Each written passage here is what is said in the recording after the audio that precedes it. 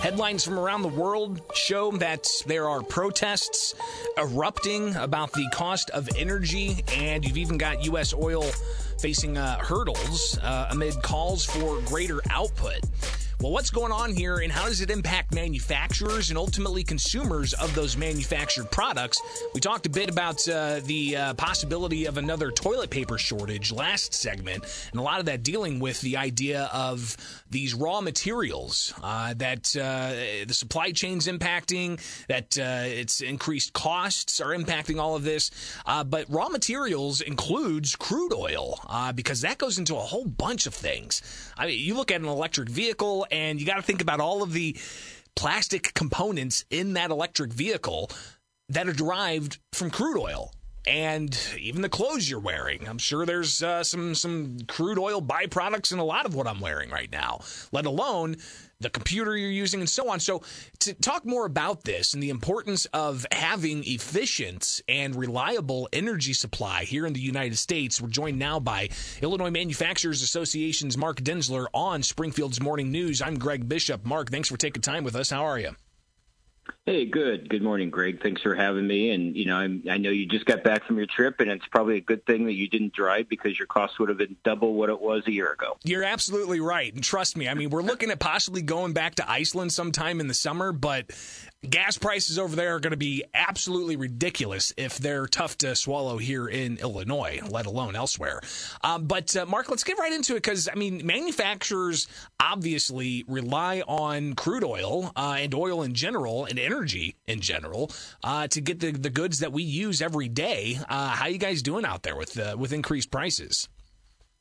Well, it's certainly a struggle for businesses, just like it is for all of your listeners who are now paying over $4, almost $4.50 at the pump. A year ago, it was about $2.41. And it's certainly something that we don't have to experience in the United States. We're blessed with many resources, and that includes oil and gas, in addition to things like renewables and nuclear. But, we're a leader. We're the world's leading producer of natural gas and oil today. We have American energy leadership, and it's so important to use it as a positive force in difficult times, providing stability and security not only for Americans, but for people around the world. We only have to look and see about the Russian invasion in Ukraine and what that's doing to prices across Europe in particular, and the impact on the United States. And so, again, we have to use our domestic supplies. We shouldn't have to go rushing to OPEC, which is what the Biden administration has done to ask them to increase output.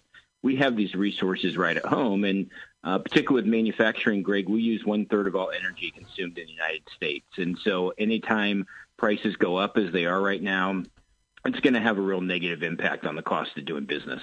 We're talking with Mark Denzler, Illinois Manufacturers Association, about the cost of energy and how we can find some kind of relief. Mark, I've heard people talk about biofuels and more ethanol and more soy fuels and so on. Is that a viable source to help alleviate some of these concerns when it comes to increased energy prices? Or should we be looking at more exploration, and how does that look? Well, it's a combination of everything. We certainly, in growing up here in Illinois and raising, we're the third or fourth largest producer of biofuels because of our soybean and our corn. I think Iowa is leading. And so that stretches the gallon of petroleum when you include some biofuels, and burns cleaner. And so that's certainly a part of the solution. And, part of it is we have to encourage exploration in the United States. And I know there's been a lot of red herrings thrown out by the administration in Washington, D.C. about, non-producing leases, for example, but those are leases that are not at the point of production. And the time, Greg, for an onshore lease is 3 to 4 years, 7 to 10 years for offshore.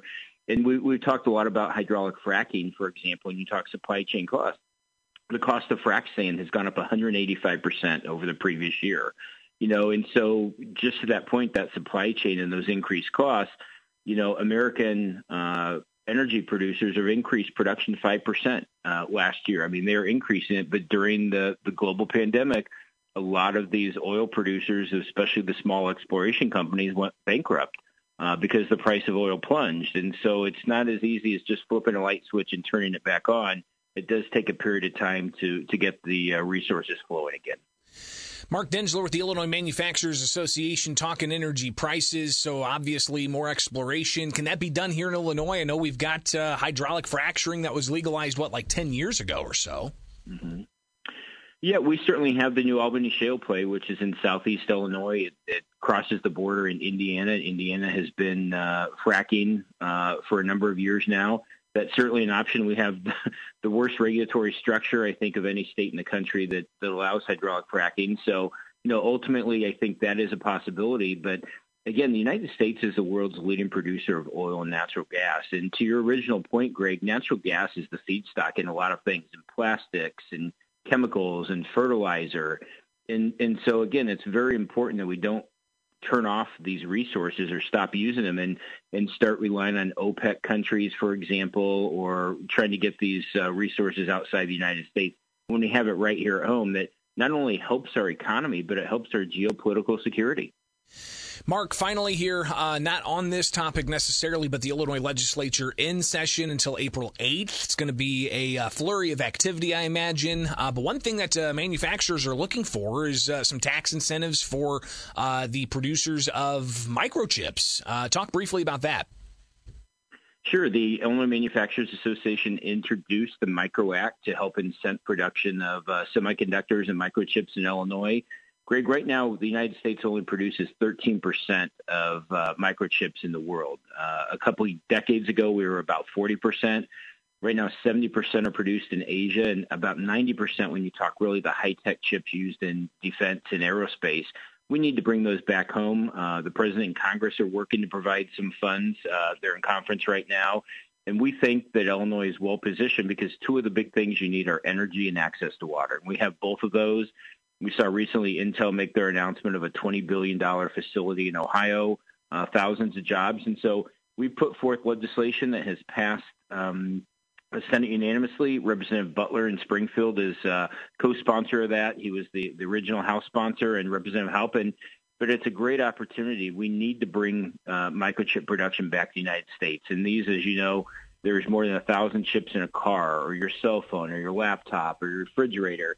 The use of or the demand for microchips in the United States has increased 20% in the last 2 years. It's only going to go up. So we, again, for geopolitical security, for our nation's economic success, we need to produce these chips in the United States. And we're hopeful that the Illinois House will follow the Senate and pass the Micro Act so we can hopefully incent chip production in Illinois. Well, we'll keep an eye on that and maybe bring you back on here in the weeks ahead as we see that advance or not advance. Either way, we'll definitely talk more about that. Mark Denzler, Illinois Manufacturers Association, greatly appreciate your time.